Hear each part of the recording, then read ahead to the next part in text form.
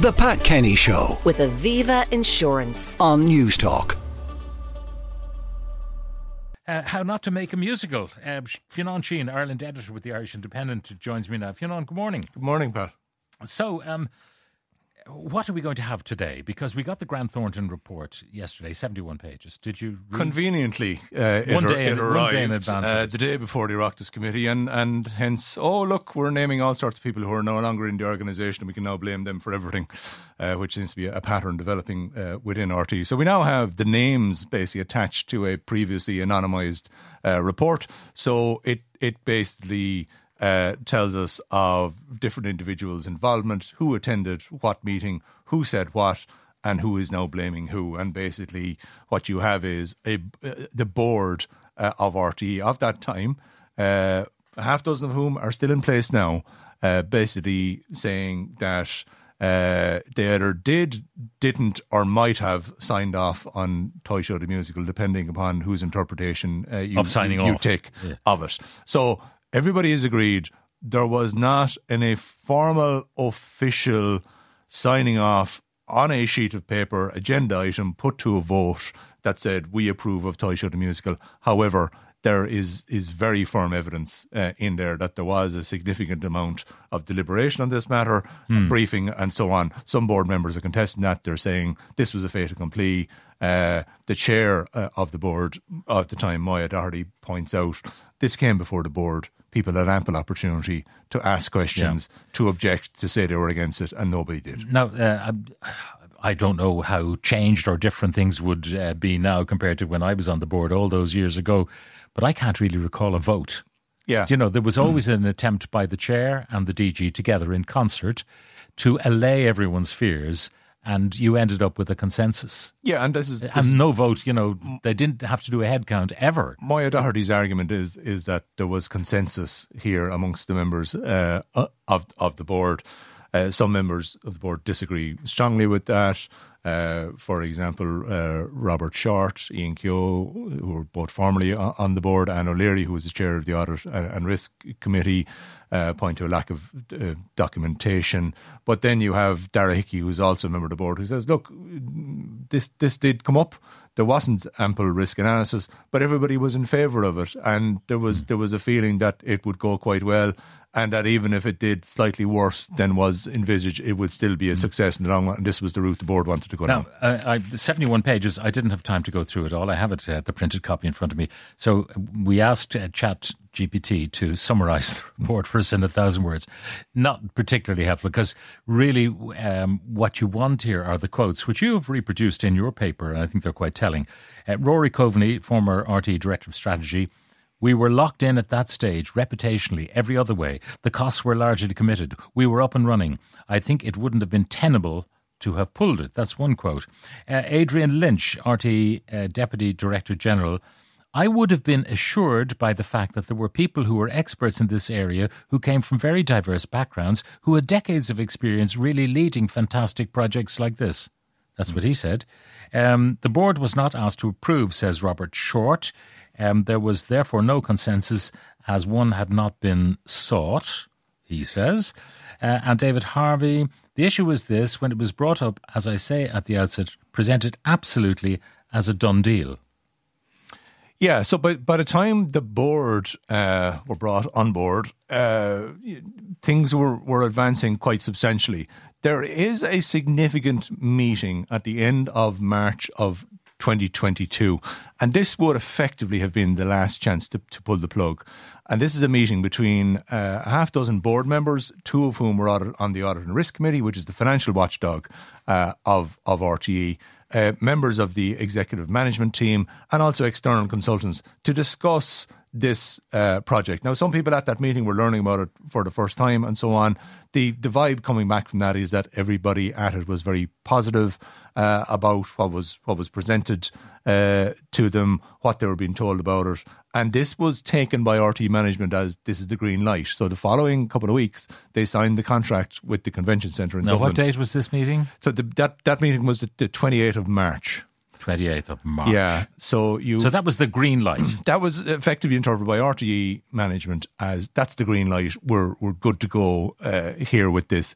People who were at the meeting from the board side are disputing that, saying, "Well, listen, this was just a high level briefing. We weren't. There was no vote. There was no proposal put to us. No agenda item or anything like that." Now, I've never produced a musical. I don't know what the lead-in time is. But I suggest if you were doing a production in the West End, well, number one, you have to know the theatre is available. Number two, you do your market research to see, what the prospects of this going the distance are. So did they have that kind of risk analysis? They don't seem to have done a thorough risk assessment of this is the amount of our exposure. These are the worst case scenarios. And let's remember we were coming out of COVID at the time. So they do mention, the hindsight look back is that, accommodation in Dublin, very expensive. That would deter people from booking tickets. The pandemic hasn't entirely gone away, Yeah. This was also a new venture. They were entering into a market that is pretty well established as well in terms of the Christmas panto season. But the general view seems to be that the Late Late Toy Show is such a national phenomenon that we can't go wrong here by putting on a show that is linked to that brand, and that this will be a theatrical experience, bringing in people who don't normally go to the theatre, and therefore everything will go fine. Now, there was a warning flag raised quite early by a Julian Erskine, and Julian Erskine is a long-term producer of Riverdance, going back 30-odd years, and he was brought in presumably because Moya Doherty was also consulted on the development of this show, and he pointed out very early on, he says this was repeated back to me, so people did get it, that 9 out of 10 musical shows don't make their money back. So in other words, they are flops. And he is also the guy who basically, after the opening few weeks of sales of the tickets, and he saw that they weren't going terribly well, he raised the point, well, listen, is there a chance here that we can pull the plug or what's the, so he wasn't recommending it, he was just saying, is that an option here? And he was told, no, we're gone too far down the rabbit hole here. Yeah.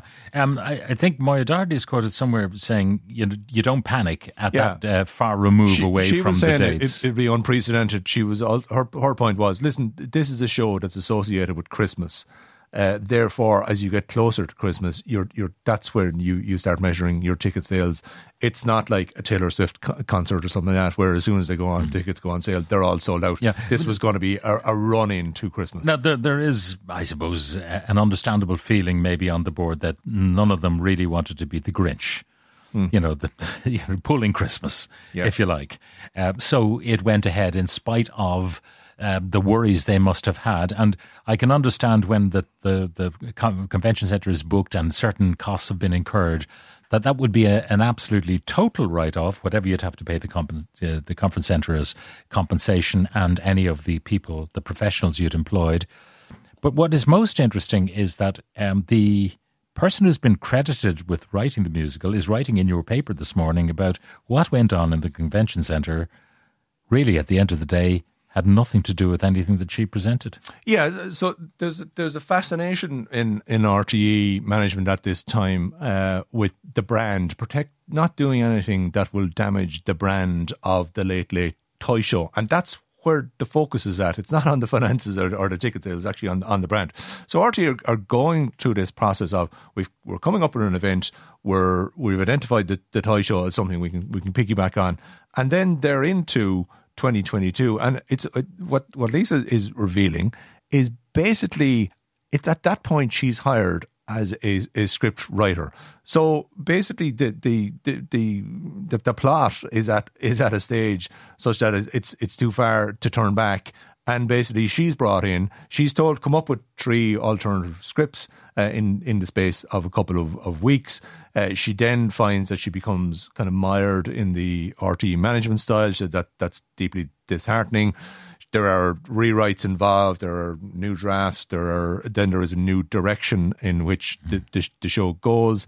And ultimately she says, she's relieved. And she says that's what happens in her industry. Writers are replaced. And she says ultimately what went on the stage, she has no idea who wrote that because she says she didn't. Okay. It's quite extraordinary. I mean, hopefully we'll find out today who actually was in charge. I mean, Rory Coveney fell on his sword very quickly when all of this broke about the losses for the toy show. But he would be, I suppose, seen as the producer, would he be, in the kind of theatrical sense, over the money and supervising the expenditure and all of that. But there would be, if you like, the creative team who would be either worried or enthused about the actual production that was going to go on stage. Do we know, like, who carried the can? Like, if he's the producer, who's the director per se? Who's the person who decides what hoops the clowns are going to jump through? There were 2 senior directors brought in from RTE who were across this, and they had extensive experience on the late shows. So they were on the artistic side as such. Rory Coveney is again identified in this report, and he said this himself. He was the person who effectively was in charge, but he was working directly for the then Director General, D. Forbes, and also you see across this report there's a lot of involvement from Moya Doherty's perspective in terms of liaising with both on the production side and on the board side. There is quite telling quotes from Rory Coveney where he refers to basically how there was conspicuously little interrogation of the financials and the audience numbers. So he's basically by saying, whom? Interrogation by other members of the board and by other people on the management side. So figures were being come up with, and people were not really quizzing. Okay, where are you getting these figures from? What if it doesn't match that level of attendance, and so on and so forth? The figures that were attached to the audience attendance numbers of Toy Show the Musical seemed to be very ambitious for the first year, and it was basically reaching a point where figures were being presented that was suggesting that, well, there shouldn't be a problem here with reaching break even point and extra numbers of shows, and the large sale of tickets that would be associated with it would mean that it would make its money back. So there doesn't seem to have been a sort of this will make its money back over several years. It seemed to be from year one we'll be onto a winner here, and that's basically where everything seemed to go awry from there, because not only was it not in year one was it making a loss, but it was making a significant loss from the off. So finally, what do you expect today, Fionnan? I mean, will we get clarity? Yeah, you'd expect there will be questions, not just to RTE management, because the people who were involved at the time are now gone, but there are board members there who were attending these senior briefings, particularly Anne O'Leary, the chair of the Audit and Risk Committee of RTE. She was on the board, she was attending these meetings, and yet we learned from the report it never came on the agenda of the Audit and Risk Committee. Now, Anne O'Leary's claim is that there was nothing.